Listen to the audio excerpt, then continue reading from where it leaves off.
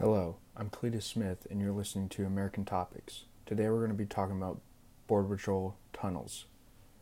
There's an article that states border tunnels are constructed because it is often far more efficient to spend weeks or months building a tunnel to transport some amount of contraband than to risk sending that same amount of contraband on the surface where it might easily be detected.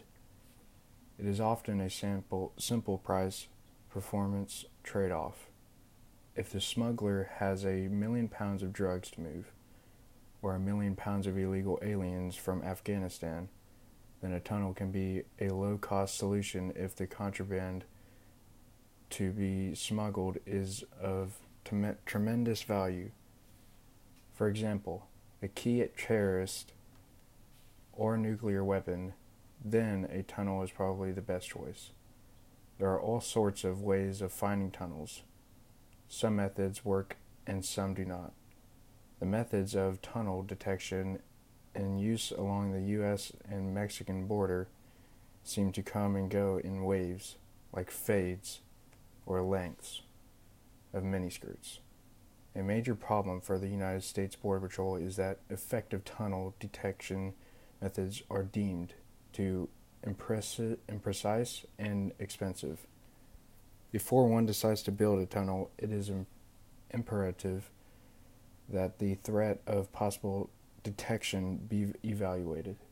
There are 4 general methods of detecting tunnels: seismic activity, magnetic anomaly, acoustic activity, and density anomalies. Present urges with the Department of Homeland Security are for immediate gratification.